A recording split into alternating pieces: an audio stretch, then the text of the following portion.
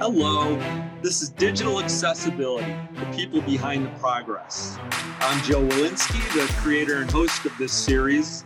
And as an accessibility professional myself, I find it very interesting as to how others have found their way into this profession. So let's meet one of those people right now and hear about their journey.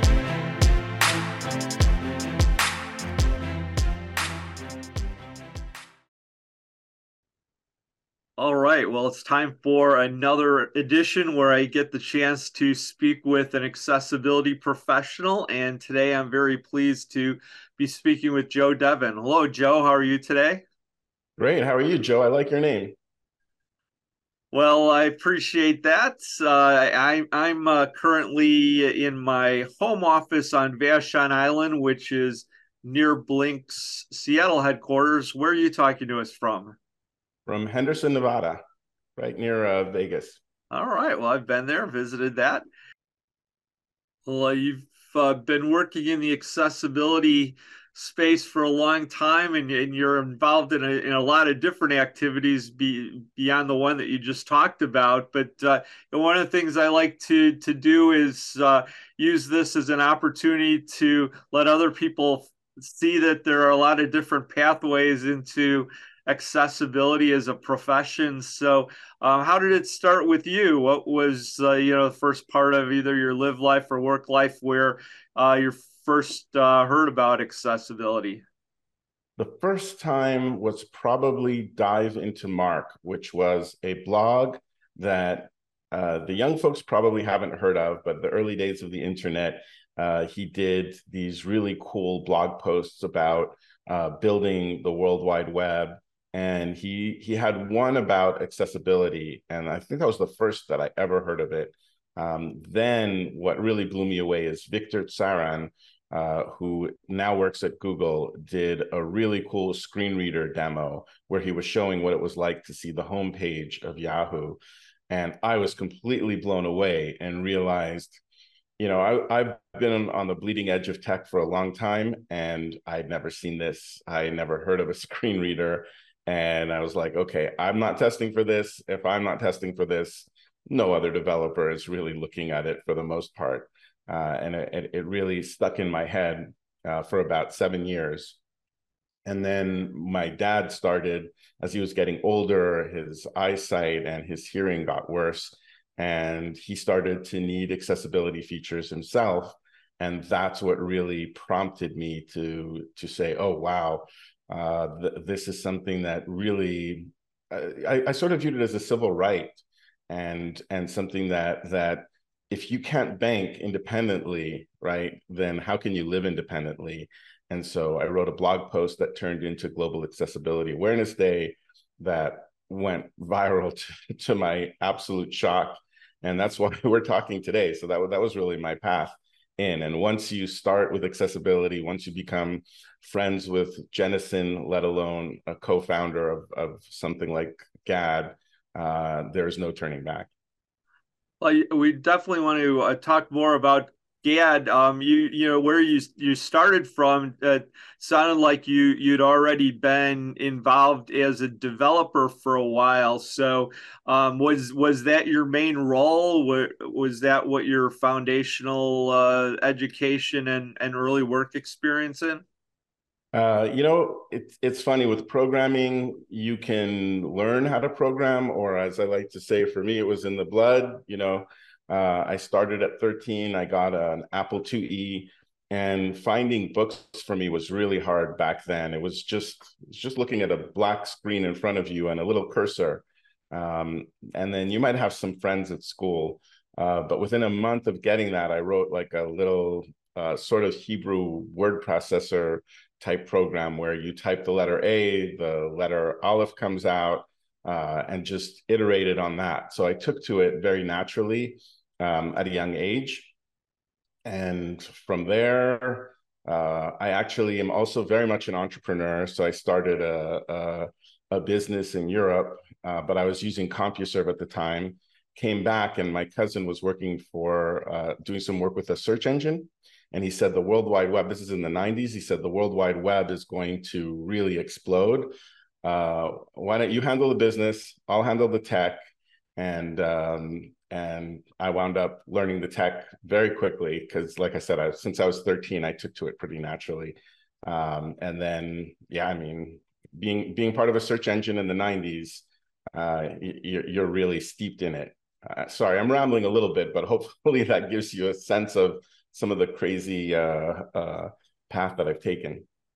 Yeah, no, that's good information. You know, a lot of people come into accessibility from kind of the technology or the programming area where, you know, that's, you know, a place where obviously a lot of our accessibility solutions need to be enabled. So yeah, it's good to uh, see that bit of your background. When you were first doing that, like what were the areas that you went to get more information for yourself about accessibility? We have so much great information now, but if like I go back kind of 25 years ago when I was first starting, it was a lot harder to find good information about it.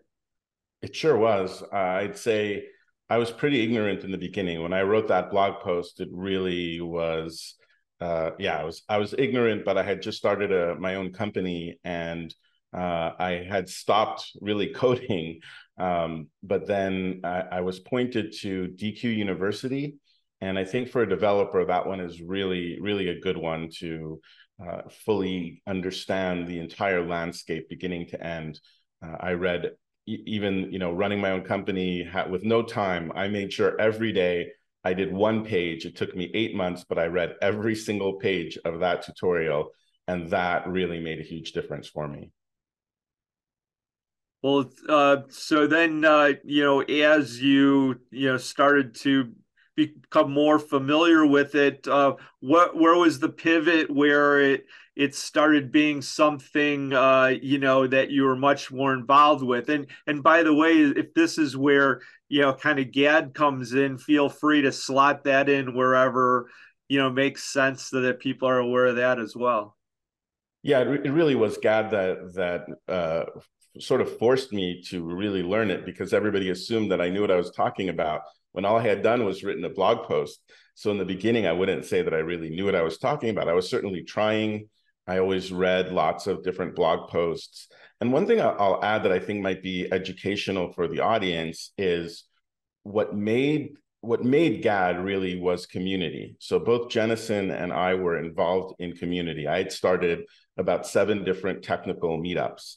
And every single time I would read a blog post by somebody great, somebody that I didn't care if they were well known or not well known, but if they taught me something, I would just send them an email and say, I was living in Los Angeles at the time. I said, I know you're going to be in the Bay Area sooner or later. When you come, take an extra hour trip, come to LA, and make more out of your California trip and speak to our group. And so I got to meet the core developers of many different technologies. And then I had somebody to call up on pretty much anything. It was really something that changed my whole career. And let Jennison and I, by being a part of the community, we had folks to reach out to really turn this into something a little bit more. Well, I've been fortunate to have Jennison on this program in the past, and he's talked about GAAD. What for people that may be just hearing about it for the first time, you know, why don't you define it and just kind of describe it? And of course, in the show notes, you know, we'll have links to it. But just, you know, talk a little bit about, you know, what it is and how it works. Sure. So I wrote this blog post about 12 years ago saying that I felt myself as a developer, I did not know enough about accessibility. And I knew that we weren't doing a good job as developers. And I felt the reason for it was that we were ignorant about it completely. And so the idea was, let's create a day of awareness so that developers and designers and product people, anybody that involved in building a digital product, can learn about accessibility. And we proposed things like, don't just use your keyboard rather than the mouse in order to navigate your website, reach out to journalists, especially tech journalists, so that they could become aware of the day. And let's hope that this grows and that we build that awareness. And that just took off to the tune of a 200 million Twitter reach, 200 million users every year. And Apple, Microsoft, IBM, Yahoo changed their homepage for the day. You know, it just, and products were released on the day. So it really kind of took off. And a couple of years ago, we started the GAAD Foundation. So that's also another thing that I'm very involved in, where we're trying to do more than make it just one day. We're trying to have it have a lasting impact. And one of the big things that I worked on through the GAAD Foundation is a GAAD pledge, where different open source projects take the pledge to make their project accessible. And that's something where if you have a framework that people are using, you can impact a lot more people. Those numbers you mentioned are really staggeringly high, so that's extremely impressive. I've participated myself as as somebody just consuming all the great content that's out there. By the way, the way it's set up is that this community that you mentioned is just responsible for individuals and organizations, both corporate and private, to kind of just put together activities that are virtually available or could be physically available throughout the world. And then there's a website that tries to corral the information about that. But it's just a way to both get tons of great information, but also just realize the global participation that there is in accessibility. Absolutely. And the websites for that are accessibility.day and then the GAAD.foundation. So the foundation is where we talk about our activities, and then accessibility.day is where we talk about the activities during the day of GAAD.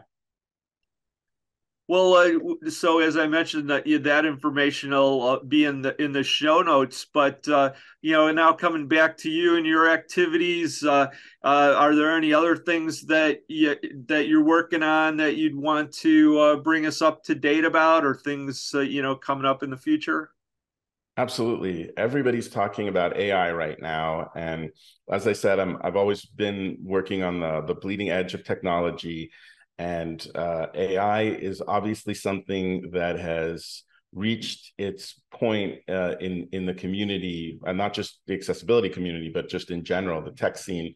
And I've just been fascinated by it, and particularly around accessibility, because what people somehow don't look at is the fact that almost every aspect of AI is related to accessibility, because you're trying to do a visual recognition, you're trying to understand a video scene, you're trying to understand the spoken word, you're trying to translate into different languages, you're trying to emulate human senses and human behavior and human physical touch. All of these different aspects are things that are going to be really helpful for accessibility. And I don't know that the community has quite caught up to how much it's going to impact us, but I'm really excited about it. And that's the reason that I launched a podcast, Joe Dev on AI. So I'm going back to my developer roots and kind of cutting that name off in order to say Joe Dev on AI. So that's the name of the podcast. And although I'm also talking about AI on its own, a big piece of the podcast is about AI and accessibility. Well, I'm going to be really interested in that. I don't do a lot of bleeding edge work, but I do try to keep up on things. So thinking about what it means for accessibility, with virtual reality and AR and so on. And so I think your AI discussion is going to be one that I haven't given thought to yet. So I'll look forward to hearing about that. Yeah, it's really exciting, and I think within a year, I hope to see lots of new products and lots of solutions that we've been missing. Because the one thing that we keep seeing is that Web A1,000,000 report every year that shows what percentage of the websites are inaccessible, and seeing a different approach is very welcome. And so just right there, you mentioned, one of the kind of persistent issues that's with us is, we feel like we're doing a lot of great work, but then at other times I kind of look around and I'm like, geez, I thought we could have been a lot farther along and more saturated with accessibility in digital products by now. But let me just open it up to you. Are there any particular areas that you see that the profession should be spending more time, or things that we should be aware of as accessibility professionals? Yeah, well, why don't we dive into AI a little bit? Um, there's great tools out there that will do automated speech recognition, but they're not quite, that last 10% is the hardest part, where you can get an entire transcript, but it won't necessarily be good at diarization, which means splitting out who is saying what. That kind of thing. It's just that last mile it is hard to close the gap. So that's something that it would be great to build on top of existing tools. And a lot of people are feeling that automated tools are not there or will never be there. And I don't think that's true. I think that AI is going to be better at doing captions than humans in terms of recognizing what's being said. I think it's starting to get to the point that the error rate is going very low. And I think we should focus on that. And another big one, I think, is going to be the interface design is going to change. I think there's going to be a lot more of this chatbot style interface where you'll have an AI that's going to look at a website or a mobile app and allow you to interact with that. So here we are, we're trying to understand the code that's underneath the page, but if you have an AI look at the page, interact with the page, and understand what all the features are, maybe the screen reader looks completely different in the future. And I've played with the Be My Eyes, the new app that they did together with OpenAI, and that was fascinating because it was able to look at a web page. It took a picture from my mobile phone, looked at a web page, and described the page. And you could ask it to read out the page. You could ask it to sort of query the page. It's a totally different interface. And so I think we should put a little bit of effort into reimagining what does assistive technology look like in the age of AI. And with respect to AI, it seems like it's just captured a huge part of the tech news cycles over the past 3 months. Yeah, it's not always clear, what exactly drives that. I think just people are generally interested in new technologies that seem like they're transforming things. How do you have any ideas about how you see it becoming, available to practitioners to be able to work with? I mean, I've tried out demos and things like that, but is it going to come from tool vendors that we're familiar with, or are there going to be sort of platforms, open platforms? Do you have any thoughts about that?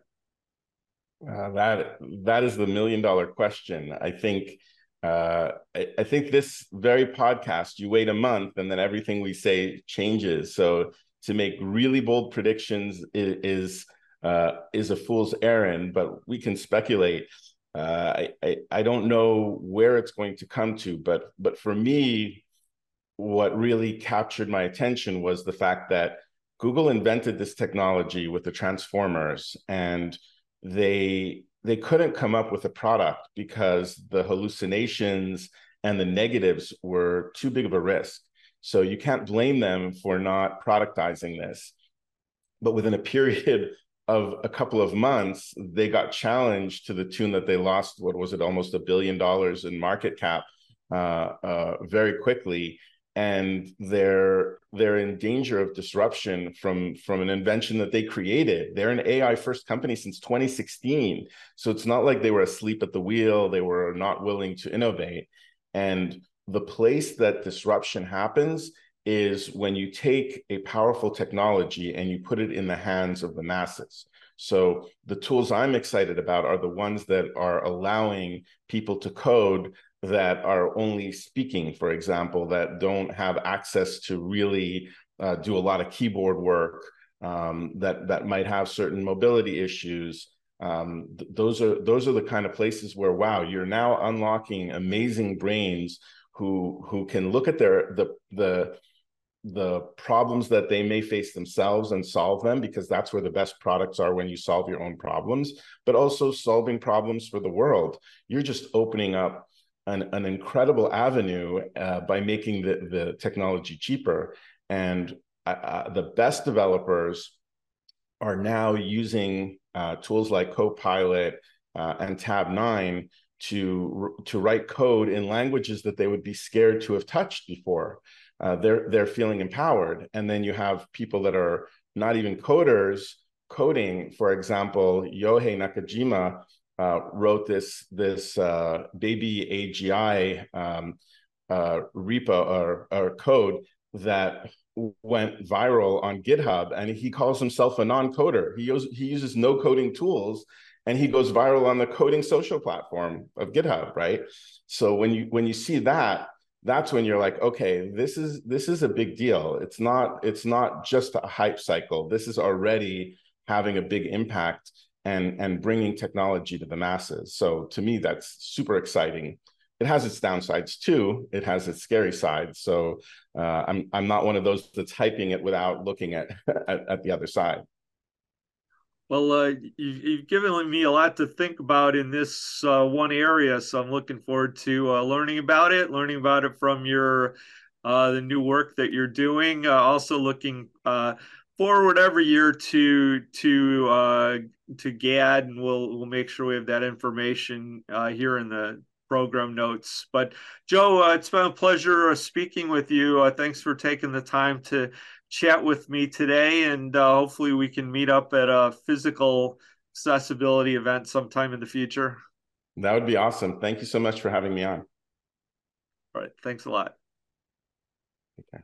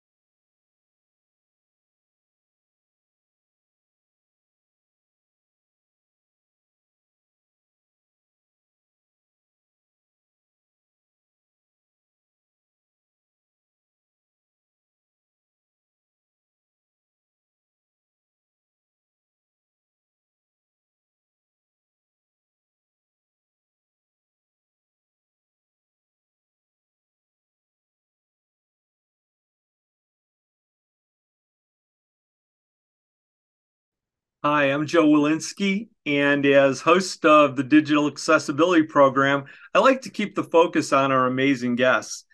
But I'm always excited about my role as Accessibility Director at Blink, the producer of this program, and I'd like to share that with you.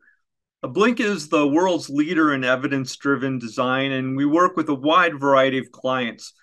Founded in Seattle, we also have offices in Boston, New York, Austin, San Diego, and San Francisco. Our stated mission is to make technology human.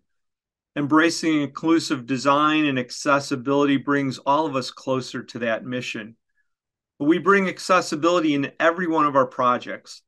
Our philosophy is that each of our practitioners should understand how accessibility applies to their own work. Accessibility is not a separate department or activity for us. Our researchers, designers, and developers all employ accessibility principles at every stage. If you have a need for research and design services, Blink is a partner with a full-time commitment to making your product or service accessible and a great experience for all of your customers.